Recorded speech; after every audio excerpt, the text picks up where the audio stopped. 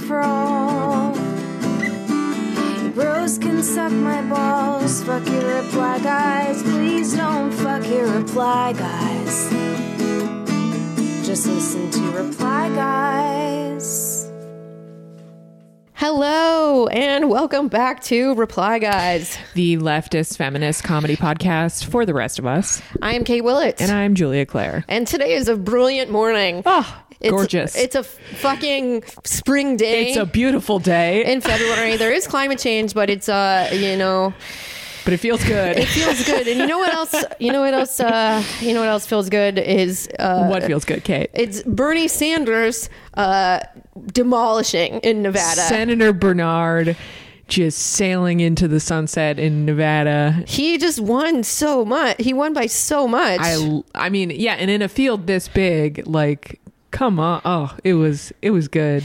Okay, we have 60% of precincts reporting at this point, and Bernie Sanders has 10 delegates so far. Joe Biden, Pete Buttigieg, and Elizabeth Warren have no delegates so far. Bernie Sanders is at 46% of the vote, and the next person behind him is Joe Biden, and at 19.6. I mean, just... So it is just, it's really a clean sweep for our boy. Yeah, yeah. I mean, some notable things about this race. It really, a lot of the culinary union workers voted for Bernie Sanders. Mm-hmm. Remember, like last week, for folks who are following it, there was that whole thing where some of the culinary union leaders spoke out against Medicare for All because they had a Cadillac health plan. But you saw a lot of those workers coming out and saying, yeah, we do have this job with like a great health plan now, but like, who knows what happens if we lose this job? And I think people's understanding of what Medicare for All would do is actually much more sophisticated than what people who are like Pete Buttigieg with the Medicare for All who want it, what they're trying to like cynically do here. Totally. And I think that is the power of the people who have been kind of fighting against the fear mongering and misinformation that has been spread about Medicare for All. And the culinary union is, I think, the largest union in Nevada. And basically everything that powers the big cities in Nevada are propped up by the workers of the culinary union. It's a huge. I don't think they endorsed anyone. No, they didn't endorse anyone. I think that was like a big.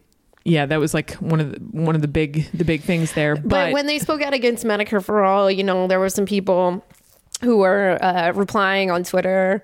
I think, there were people who said genuinely disgusting things, but I think a lot of it was kind of like, this is a lie or this isn't true or something, and not stuff that I would at least consider like full harassment by any means. And then it was certainly weaponized by the other candidates against Bernie Sanders, because it's like, we have these like reply guys, these Bernie bros. Like Bloomberg made an ad about Bernie bros. Did you see that? I think we talked about it last week. Yeah. But I mean, it's very stupid. It's very stupid.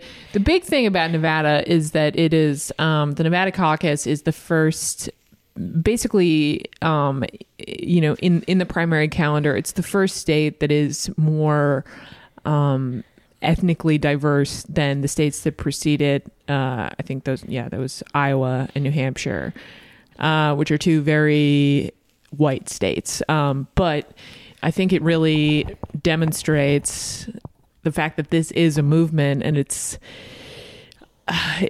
one that a lot of people have underestimated for a long time and mischaracterized intentionally for a long time. And it's really exciting, especially going into South Carolina, where some polls show Bernie Sanders and Joe Biden tied. Some of them show him only trailing Biden by a few points, which is huge considering that Biden for so long in South Carolina had a double-digit lead.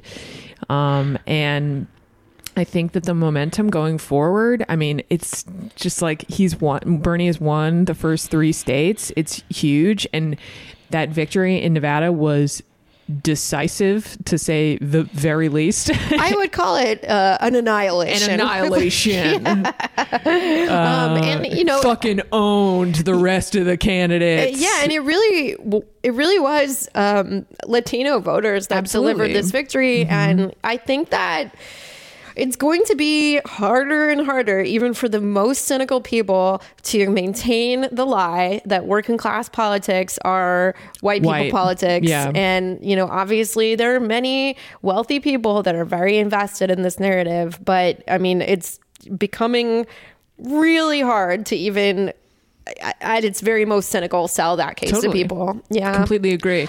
I think it was really funny that Pete Buttigieg came in third and basically like gave a victory speech anyways. He truly, the longer his campaign goes on, the more incoherent his messaging gets and his speeches get. I like how he's adopting a different accent like for each campaign stop, but it is just turning more and more into like the Obama cadence. It's so transparently him trying to do Obama's cadence. But yeah, he says nothing. And he came in third, like a distant third.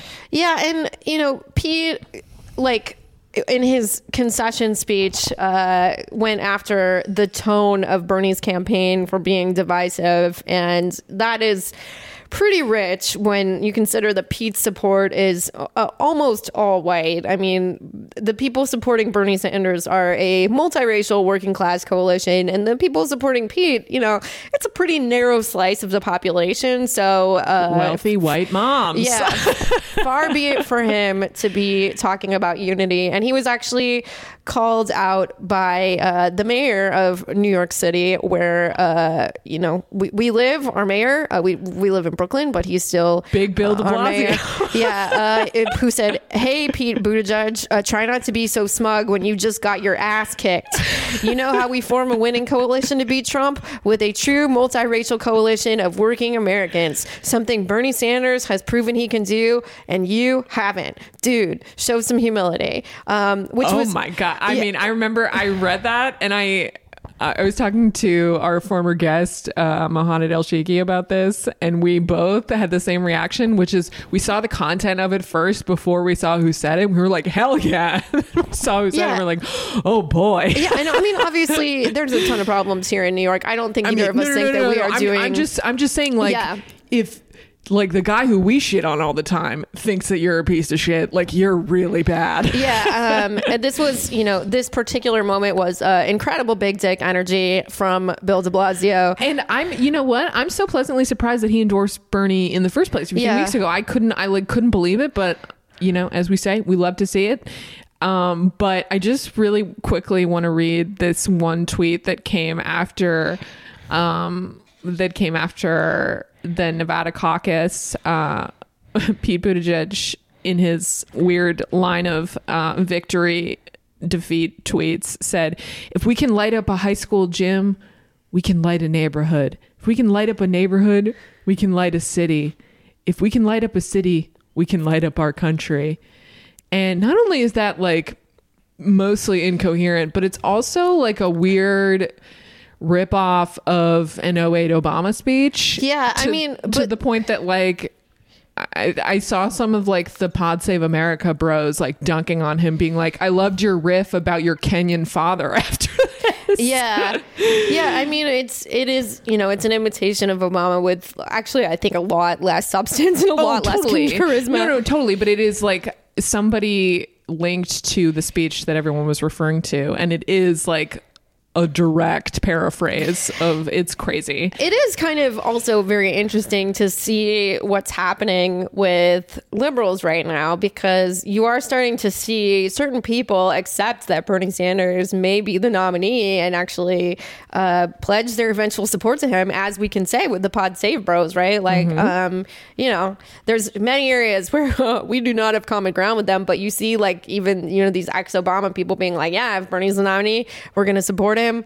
They did have like a whole kind of a thing on their show last week about how Bernie reply guys need to shape up. I think including like a little subtweet of David Sirota in there, I think is who they were talking about. But you know what? If they don't include us, then it's not a real.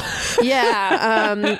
So I think, I don't know. I've noticed that the general tone among a lot of kind of blue no matter who Democrats towards the idea of a Bernie nomination has been getting kind of steadily more positive on the whole. I agree. And it will definitely be fun.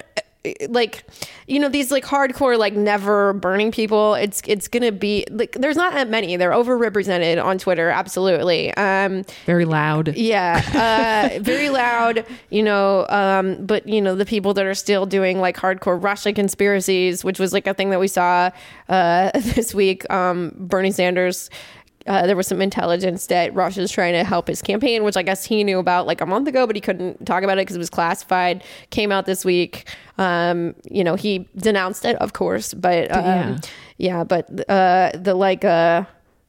the Russia conspiracy theorists were out full on again. Those are our QAnon people. Yeah, exactly.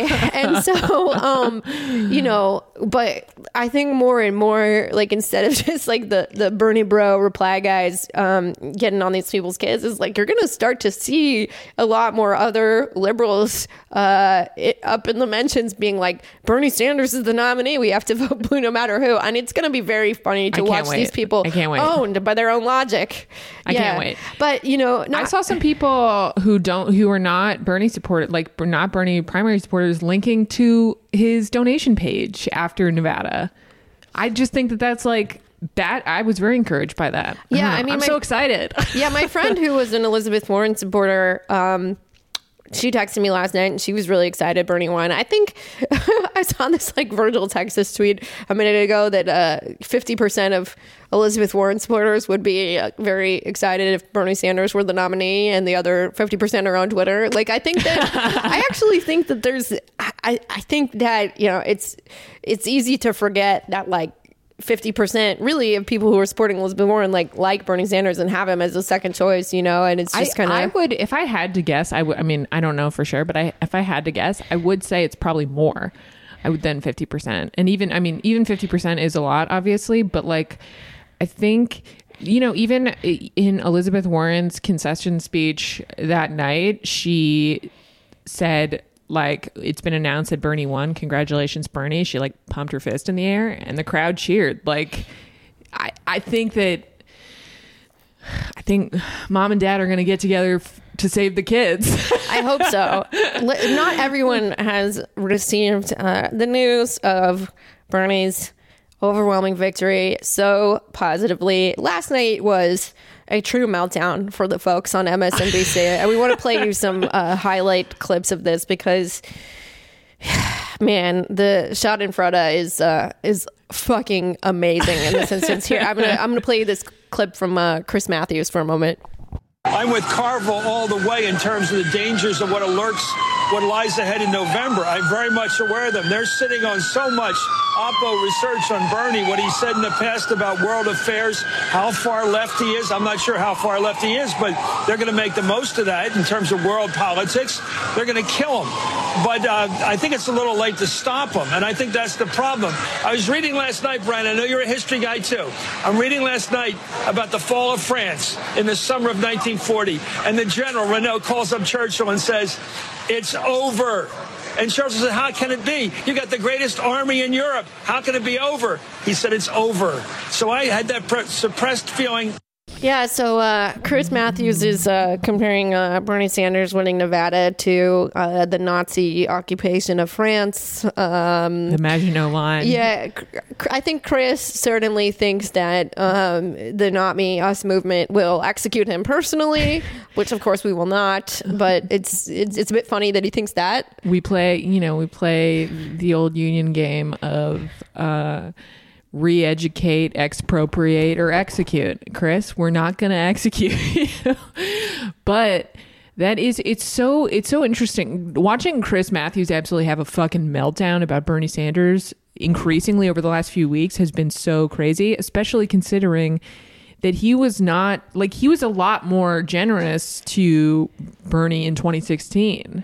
Maybe it's because he just wasn't threatened by him, Yeah, or didn't something. think he was actually going to win. Yeah, or wanting to have but some very, semblance like, I of just remember him objectivity. being like much more complimentary of him and his policy and his, I don't know, seeing Chris Matthews needs I think he's been lobotomized. I don't know. Let's play another one last centrist meltdown, and this one will be from Joyanne Reid. Oh, okay. The hungriest usually wins. And who's hungry? Right now, it is the Sanders people. And I think that the rest of us that sort of look at politics have underestimated the sheer unadulterated rage, the anger of working class people, especially young people who are living with 3 roommates and have a Lyft job and an Uber job, and they can't make it. And they're looking at my generation, Gen X, who we could have it all in the Clinton years, and we were living well, and our parents and grandparents. And they're like, throw the tables over. They're turning the tables over, and they don't care what the potential result is. They're the hungriest, and he only had to consolidate them. Is that a compliment? Like, that is actually a very coherent, astute summation of the political landscape right now. Yeah, but it sounds like an endorsement to me. Yeah, I mean, it's pretty. I mean, she gets it at first, right? Like, she understands what's happening. She understands the factors that are leading to it, but then immediately pivots to how can it be stopped? You know, so it's interesting. I mean, you see, you know, a lot of pundits have reached the point where they are not able to pretend that this is not happening. You know, I mean, Bernie Sanders is at this point the clear front runner, you know, and it's going to become impossible to talk about our movement like it's some kind of fringe thing. So, you know, it's not. It's like, this is, you know, it's funny. I didn't watch the clip, but I saw there was like a conservative commentator on Fox News saying that Bernie Sanders is the Democratic Party. He is the new face of the Democratic Party, and it's like, and that's supposed to be like fear mongering, as if like what they've always feared is that we're all socialists or whatever. But it's true. It's like the future of the Democratic Party, the future of the people who are going to show up and turn out and are motivated to do so, are exactly what Joyanne Reid was talking about. Angry people who are righteously angry because we've been kind of like systemically set up to fail. Yeah. The tide is certainly turning, and it'll be very interesting to see what happens over the next few weeks here. You know, I have been worried over the past couple weeks that, you know, we could get a situation where Bernie Sanders wins the majority, not where Bernie Sanders wins the most delegates, but it's not at 51%. And then we have a ghoul like Mike Bloomberg take it at the convention. But I'm feeling slightly less worried about it. It seems like actually Bernie's odds of actually reaching 51% are getting better and better. And also, Bloomberg's numbers, since we didn't even talk about the debate. Let's talk about the debate for a minute. Bloomberg got, I mean, I'm thrilled he was there. At first I didn't want him to be there, and I was kind of wondering, like, why is Elizabeth Warren being like, people should see why he's like, he should be in the debate. People should see what they're getting with him. And I was like, that's kind of a weird thing to say. And yeah, she ripped him up, gutted him. Yeah, no, it was. I mean, look, but his numbers since the debate among moderate voters have plummeted. I mean, Elizabeth Warren in the debate really zeroed in on all of the NDAs that he has signed to prevent women from talking about what is very likely sexual harassment in most of these instances. He tried to be like, oh, it was an inappropriate joke. But, you know, she called on him in the debate to release release the women from their NDAs. She noted some of the very horrible things that he said about women, and just really exposed him for basically being Trump too. Exactly. Yeah, and I think it's interesting that everybody really took a swing at Bloomberg. He was the king of the night in terms of just everyone wanted to hurl a stone at him. And I mean, when you have Joe Biden bringing up stop and frisk, like the man who authored the crime bill thinks that stop and frisk, like that's, yeah. And also I think it was great because it showed that Mike Bloomberg has absolutely no abilities under pressure. He is a terrible public speaker. Trump would absolutely murder him in a debate. Mini Mike B. That's it. The debate's over. Yeah, Trump has been tweeting nonstop about Mini Mike B, and it's very, very funny. We hate Trump, obviously, but everything he says about Bloomberg is objectively funny. It's so fucking funny. So we have some highlights of Trump tweets from last week. What Mini Mike is doing is nothing less than a large-scale illegal campaign contribution. He is spreading money all over the place, only to have recipients of his cash payments, many former opponents, happily joining or supporting his campaign. Isn't that called a payoff? There's another one from the next day. Mini Mike Bloomberg's debate performance tonight was perhaps the worst in the history of debates, and there have been some really bad ones. He was stumbling, bumbling, and grossly incompetent. If this doesn't knock him out of the race, nothing will. Not easy to do what I did, which is, I do not agree with that. Don't agree with that, but everything else, sure. Then Mini Mike is illegally buying the Democratic nomination. They are taking it away from Bernie again. Mini Mike, major party nominations are not for sale. Good luck in the debate tomorrow night, and remember, no standing on boxes. He has returned to this box thing so many times. A couple times. It's Trump has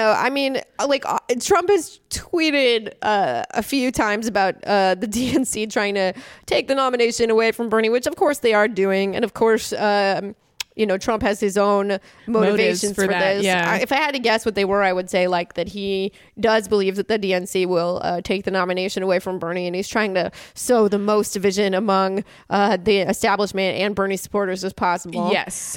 Totally. And also, I think from what I've heard from on a lot of conservative talk radio and conservative news is that Republicans wrongfully think that Bernie or Warren will be the easiest to beat. I think, Trump has said that he is the most afraid of Bernie because Bernie has real followers. I know he says that, but the conventional wisdom of conservative punditry is that we want to go up against Bernie because he's so quote unquote divisive and he's too fringe, he's too far left, but they're wrong, obviously, and he's getting the most votes. We have some other good news from this week, which is that Alexandria Ocasio-Cortez, squad favorite, hero to us, has started a new political action committee, and it's kind of like an alternative to the DCCC, but for progressives. It's at this point, she has endorsed an all-female slate of progressive candidates through her new PAC, and this is pretty cool because remember she was getting a lot of crap for not paying her DCCC dues, which is again, I said this at the time, but nobody pays their DCCC dues in Congress. Yeah, I mean, and also, she's doing her own thing, and we've talked on the blacklist about. We've talked about the DCCC blacklist, and almost every woman that we have interviewed on the show who's running for office is, against a Democratic incumbent. Yeah, not everybody, but most people. Yeah. And, therefore have had a very hard time staffing their campaigns. It sucks. It sucks. And what AOC is doing right now, we love to see it. Rad as hell. All right. Should we talk a little bit about our Patreon, our schedule for the next couple weeks? Would love to. Thank you for everyone. Thank you so much to everyone who's already become a patron. We're so excited to start releasing some bonus content for you there. We've gotten some feedback that the sound quality on our show is inconsistent. We agree. And if the more patrons we get, the more we'll be able to invest in the show that we love to make so much. And also it's always a little better in person than when we talk to people from all over the country. Yeah, the Skype ones aren't as good, but we can't have everyone come to our apartment in Brooklyn. So yeah, we're trying. But yeah, we're so excited to start rolling out some of our bonus content. And if you could even spare a few dollars, $5, and become a patron and support the show, it means the world to us. It's patreon.com/reply guys. And we're going to start releasing some interviews, some more bonus interviews, and just like more personal, sillier stuff, I think, too. Yeah. We've been interviewing a lot of leftist women that are running for office. So in some cases, like, we really want to get those out to the most people possible. So we may release some early on Patreon and then unlock at a later date because, we want everyone to be able to hear those, certainly. But, we, after this push of trying to get the word out about all these amazing progressive candidates running for office, we are going to be doing some exciting interviews with comedians and journalists again, and can't wait. Yeah, we didn't do the mini Mike B drag episode this week because these Nevada results are just so exciting. We're too excited. Yeah, but that is in the pipeline very soon. I mean, and you know what, the mini Mike B drag his ass is going to be evergreen. I think we can all agree on that. Yeah. All right. Well, up next, we have an interview with the fantastic Lindsey Boylan, who is running for Congress here in New York. You're going to love her. She's so great. She and her daughter came to Brooklyn to my apartment this week. So, the sound is good on that one. Her daughter's so cute. So cute. It was amazing. And we love Lindsey. We had a great time talking to her. I think you'll enjoy it as well. We'll see you soon. Hello and welcome back to Reply Guys. We are so excited in our series of interviewing progressive women running for office. We are so thrilled to be joined today by a candidate for the Democratic primary in New York's 10th district, Lindsey Boylan. Thank you so much, ladies, for having me. I'm very excited to be here. Thank you.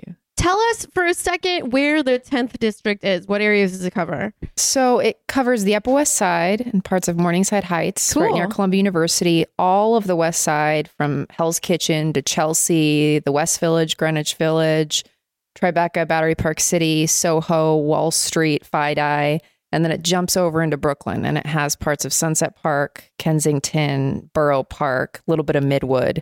It's a super gerrymandered district, but it has tons of coastline. As all of them are in New York. They all seem everyone we interview who's running in New York City is like, it is gerrymandered to hell. Well, it's set up to keep whoever's in office. Sure. It's like, that's all those neighborhoods that you mentioned are very affluent. I'm sure the median income there is quite high. The fascinating thing, yes, it's the most unequal district in the country. So we have, wow. If you think about it, we have some of, to your point, the most affluent neighborhoods. And then we have people who are barely struggling, barely able to make it. 30% of our residents are rent burdened. So you have 1 bad month, 2 bad months, you lose your job, you have a big unintended medical expense, you might not be able to stay here. And that, I think, is one of the surprising things about this district, because people look around and they see affluence, and then we don't realize how many people are struggling. Mm-hmm. And it's super blue district, so it shouldn't be that way, right? Yeah. This is definitely related in some way to what you were just saying, but it feels like over the past few years, New York has been a hotbed for the growing democratic socialist movement. And I'm imagining a lot of that is connected to the income inequality here, but are there any other factors that you see that have made New York like such an amazing place for electing socialists to office? I think it's because in part what you just said, and then also because Pew statistics say that 2020 is the first year where younger generations are going to outweigh older generations in terms of voters. And I think you see that in who's come to the city. The demographics of our district, the most dynamic piece of it's all younger people, younger families, younger professionals. And their experience of the world is our experience of the world. We tried to grow up in the financial crisis. We've never been paid as much as our parents were. Mm-hmm. We have the highest amounts of college debt. We've seen our parents lose equity, the only equity they had in their homes. And we've grown up, with 9/11 in the backdrop and all of these, engagements across the world that have been going on for maybe our whole adulthood and young adulthood. And there's a lot of frustration, and people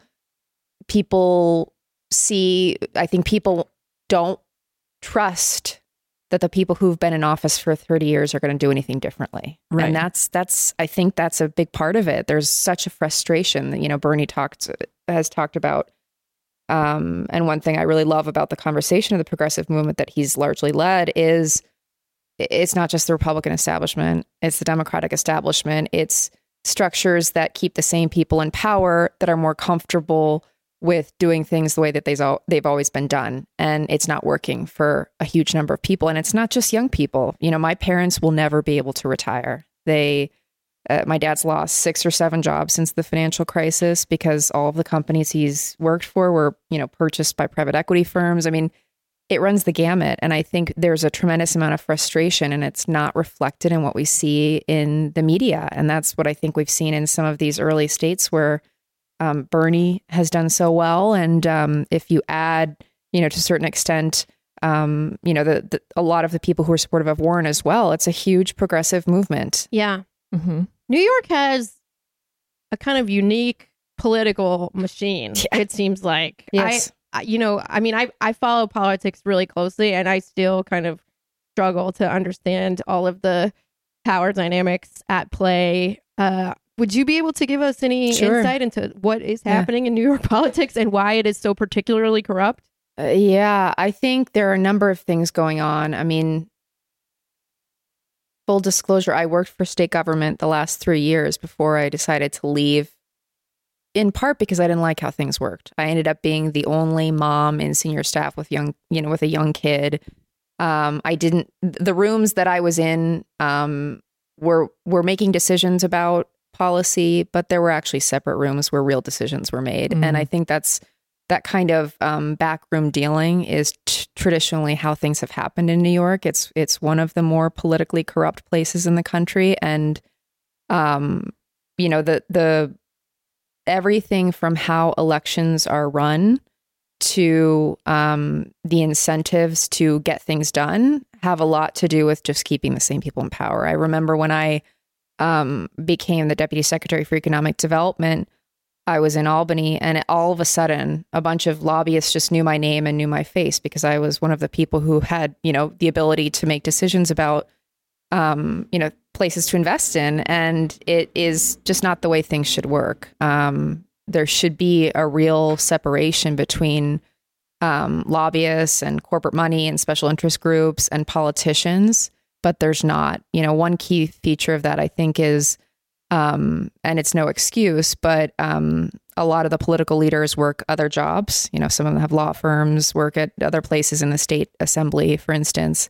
And I think that having those conflicts of interest are really bad on the outset. And I also think if you look at most mayors we've had, most elected leaders we've had, they follow a chain of having worked for someone else who was in power, having done something for someone else who was in power, being the son of someone who was in power, because it is largely male. I mean, my daughter and I are represented at every level from our city council member to governor by a man.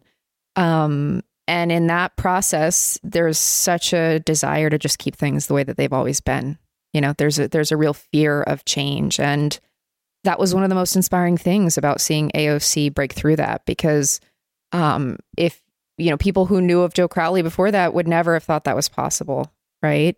Because he had a real stronghold on quote unquote the machine. And I think that had a lot to do with who was moving into communities and who was getting politically engaged and who was really frustrated by how things didn't work for most people. I think that's one of the most deceptively corrupt things about a hard blue area like this. Yes. I know that, similar places in the country like the Bay Area are similarly afflicted. It's these people who have been in they've been in positions of power for decades and they've never faced a primary challenger. Never. And they would, it's an assumed blue district, so they're never going to face like a real Republican challenger either.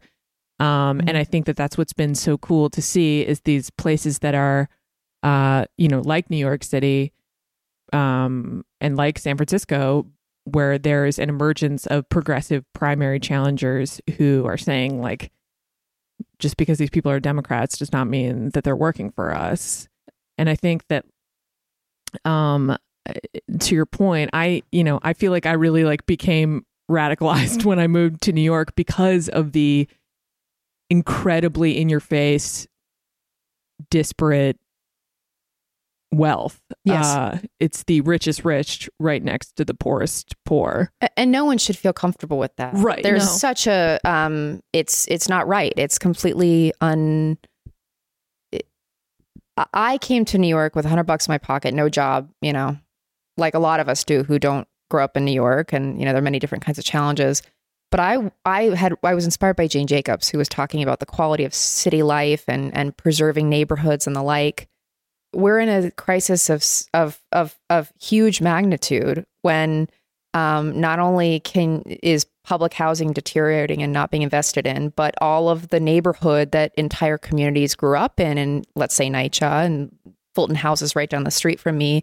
Their grocery store is closed. They're all of the local things that make a community are disappearing, and it's incredibly frustrating. And I don't think anyone can feel really good about where we are. On the subject of incumbency, the Congressman Nadler, who I'm running against, he's been in office almost 30 years, never had a serious challenge, and he's passed only 3 pieces of his own legislation into law.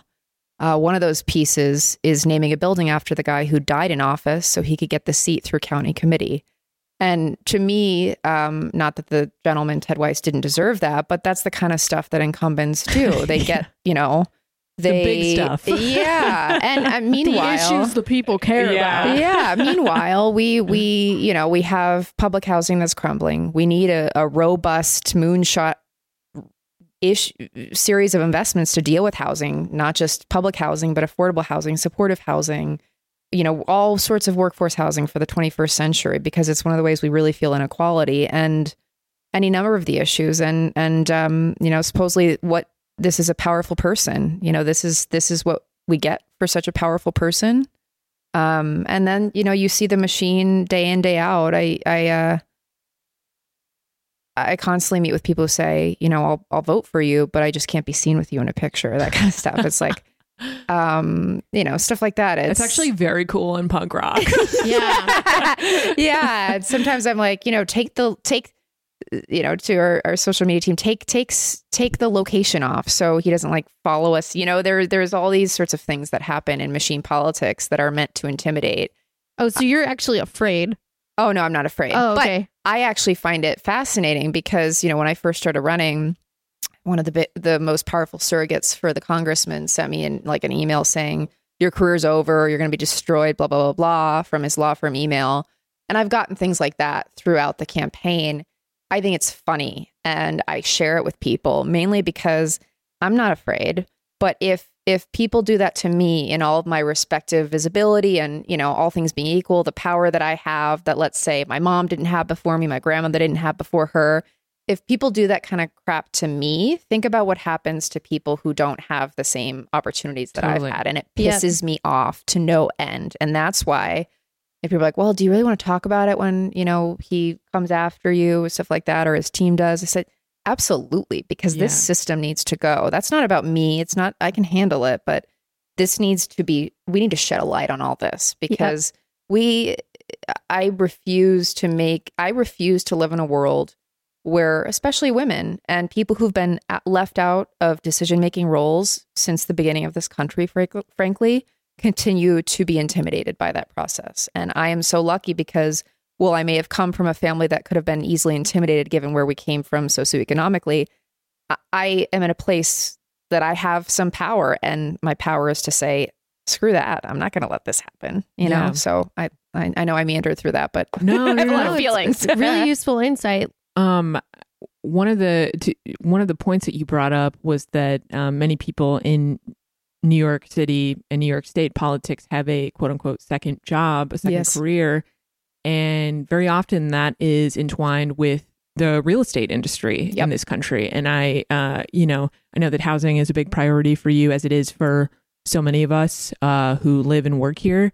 And it's not difficult to see why it's almost impossible to get anything substantive changed with NYCHA, the New York City Housing Authority, and different kind of subsidized forms of housing, when so many of the people who are writing the laws are in bed with these sometimes billion-dollar real estate companies. Absolutely. And I think even that's a broader issue at even the congressional level. There are a few things that you said that I think are really important.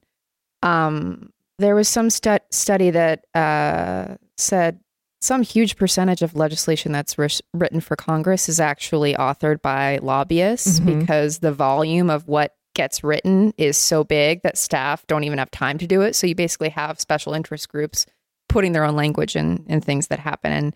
And that's a big reason to get money out of politics, because we should never have special interest groups basically writing the laws that are supposed to govern how we as people live. And I do think at the state level, you know, the coalition that turned the Senate blue, the state Senate, really pushed back on sort of the power structures. And I think a lot of the rent reg changes in the last legislative cycle were a reflection of that. It was people saying, we're not going to let, you know, special real estate interests drive decision making. But if you look at, for instance, the donations for governor, I mean, you can give $25,000. I mean, you can give that's a lot of money. You can give more to a state assembly race and then for governor than you can for a congressional race, and that's because we've made a warped system around money in this state. That's another example of why it's so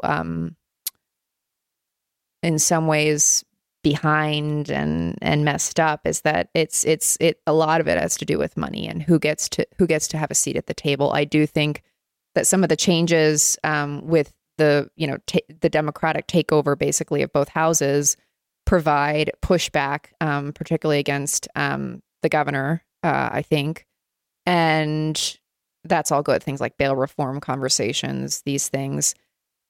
Housing is, for me, such a big issue because, you know, I mentioned this is the most unequal district in the country. There are a lot of ways that we need to fix that. There's no like one, you know, game genie fix to anything. Yes. But if you can't even live, like if you can't even stay, if you don't have safe housing, we're never going to write any of the other challenges. There are over 100,000 New York City students who are homeless this past year. I mean, that is unbelievable to me. And the problems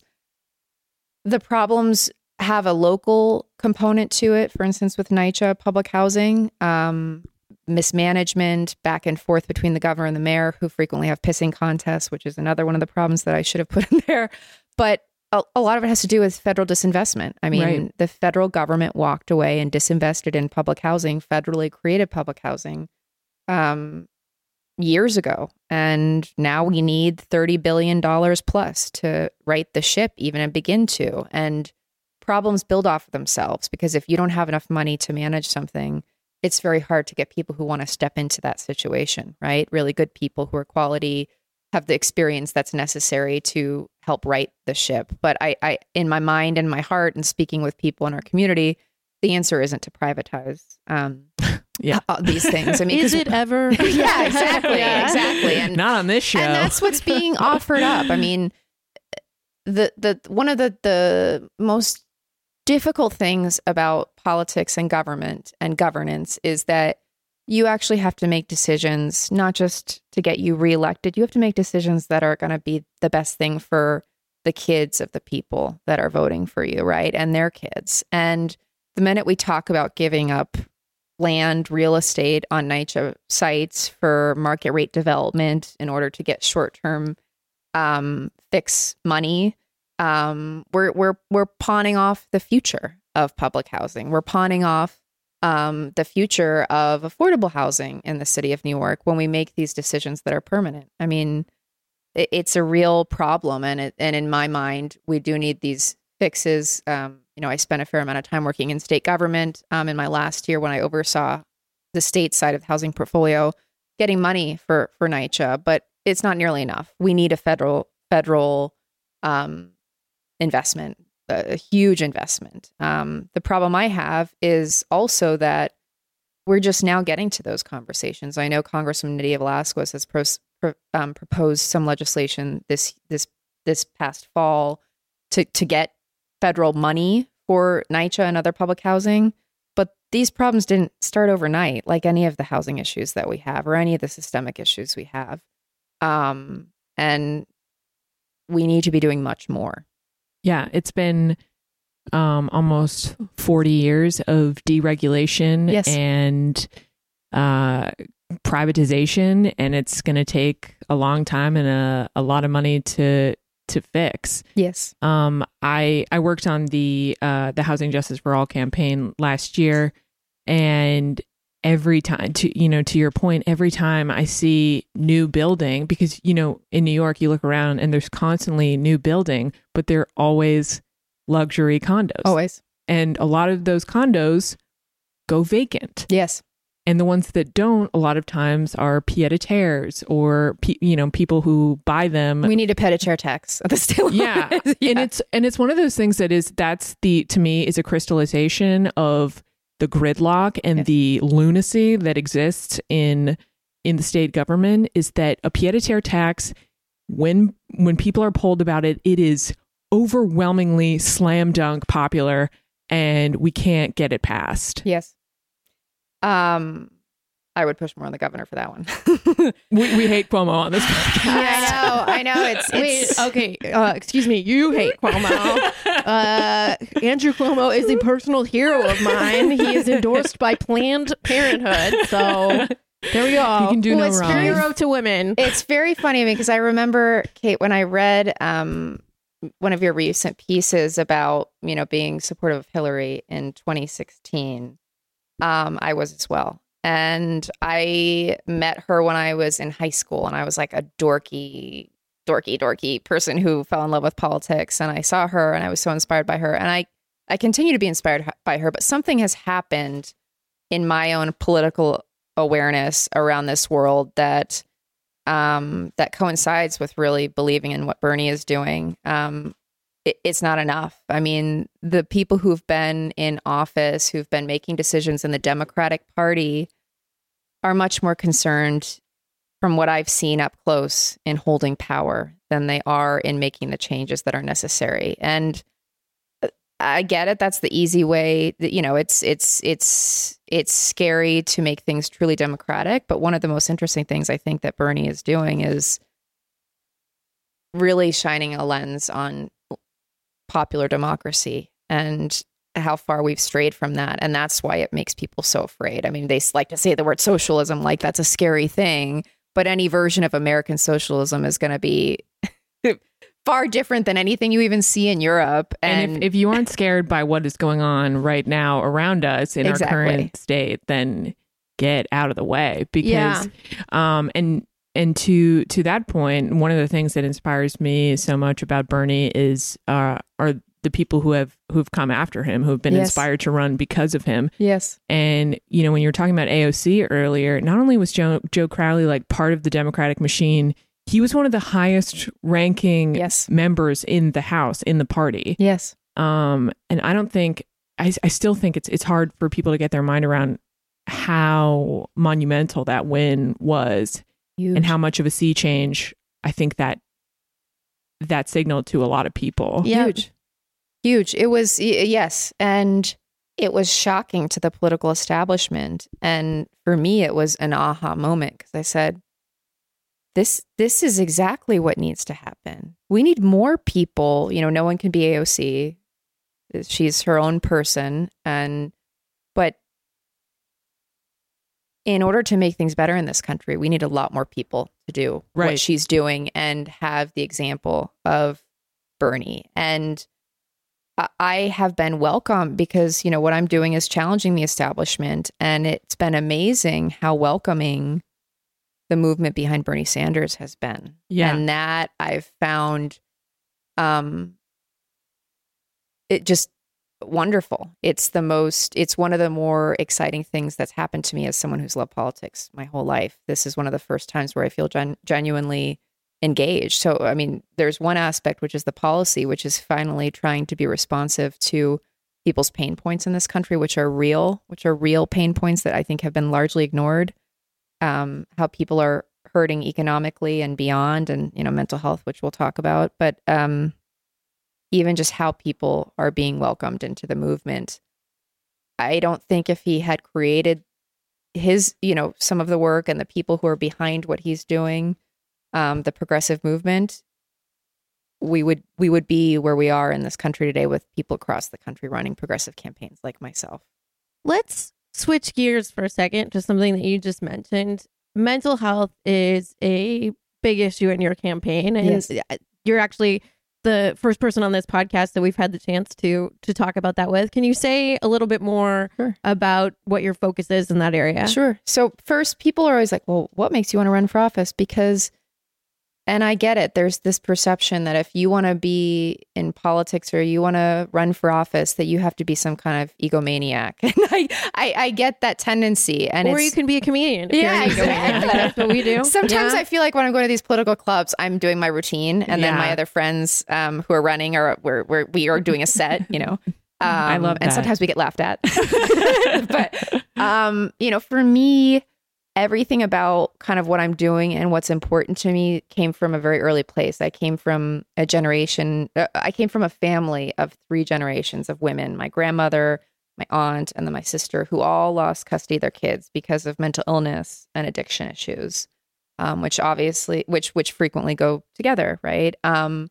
And for me, I spent a lot of my childhood and growing up thinking, how can I fix my family? How can I fix this? But we frequently can't fix the past. We can't fix things for other people. But what it became was, how do I do something with this that can help other people? Because, we have a lot of intergenerational problems. Poverty is one of them. And a lot of these things are interconnected. And mental health for me is at the heart of so much of it. I mean, just as an aside to show the scale of the problem, I'll say 2 things.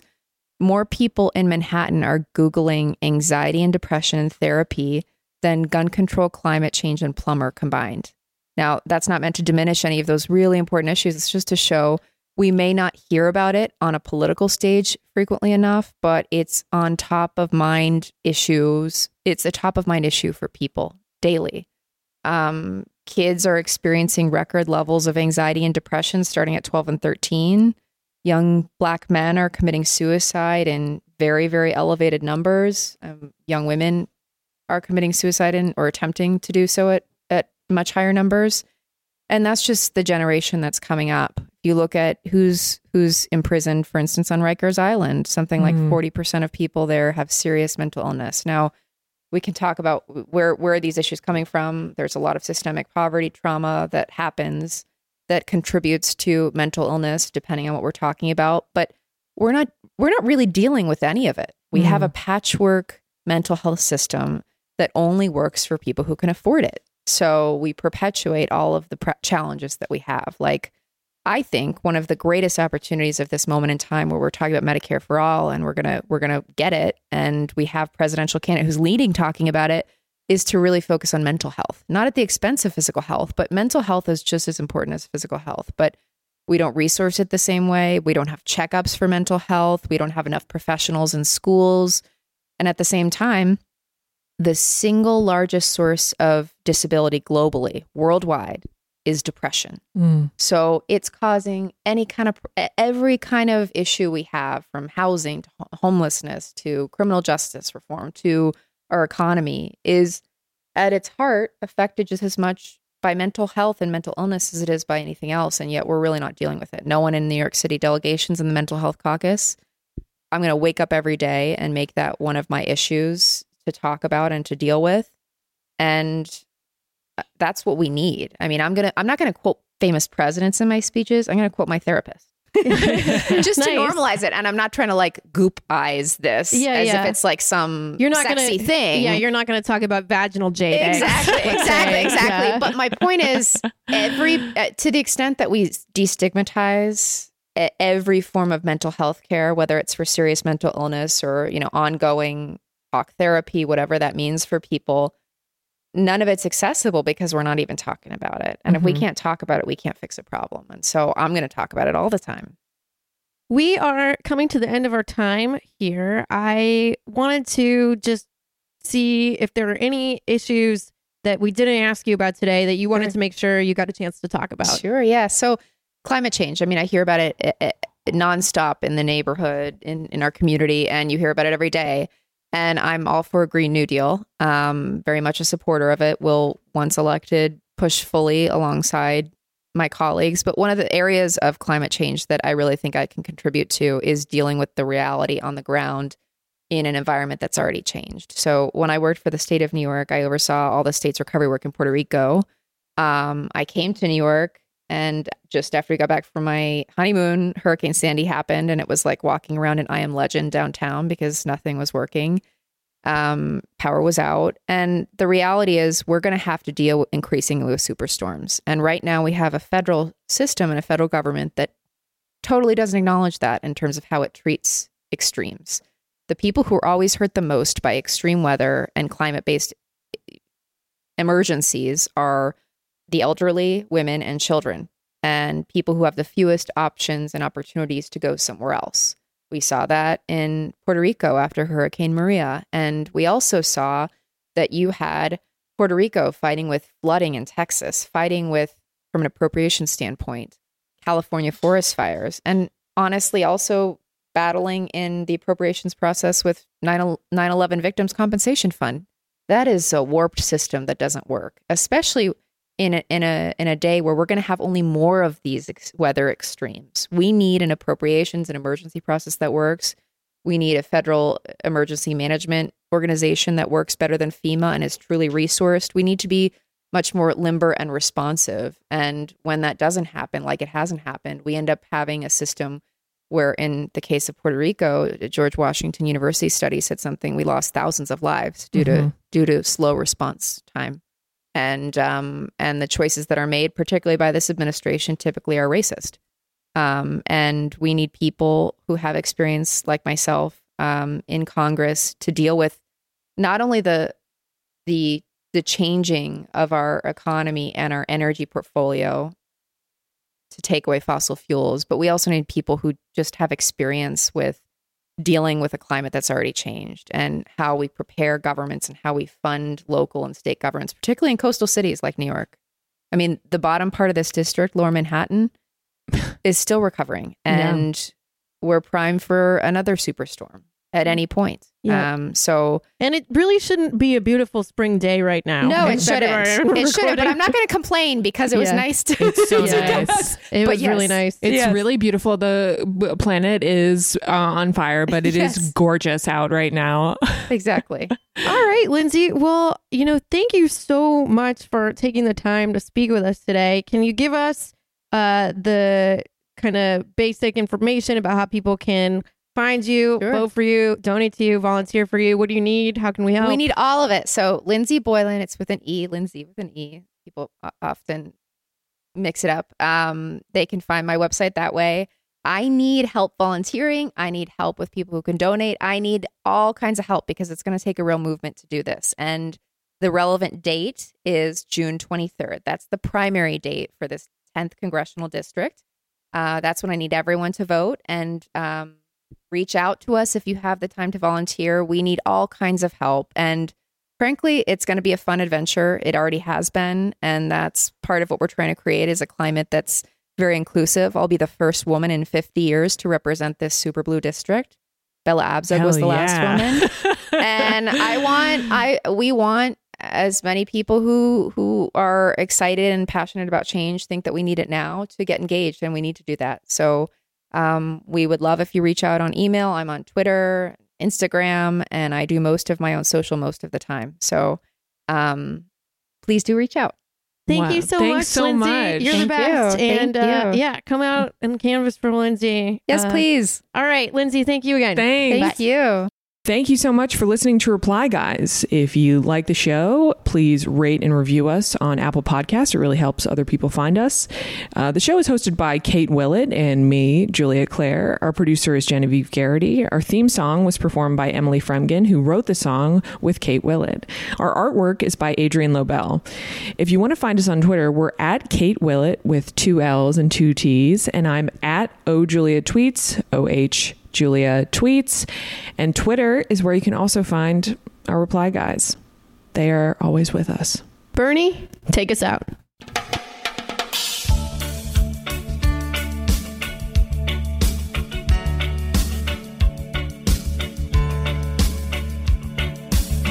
As I went walking that ribbon of highway, I saw above me that endless skyway.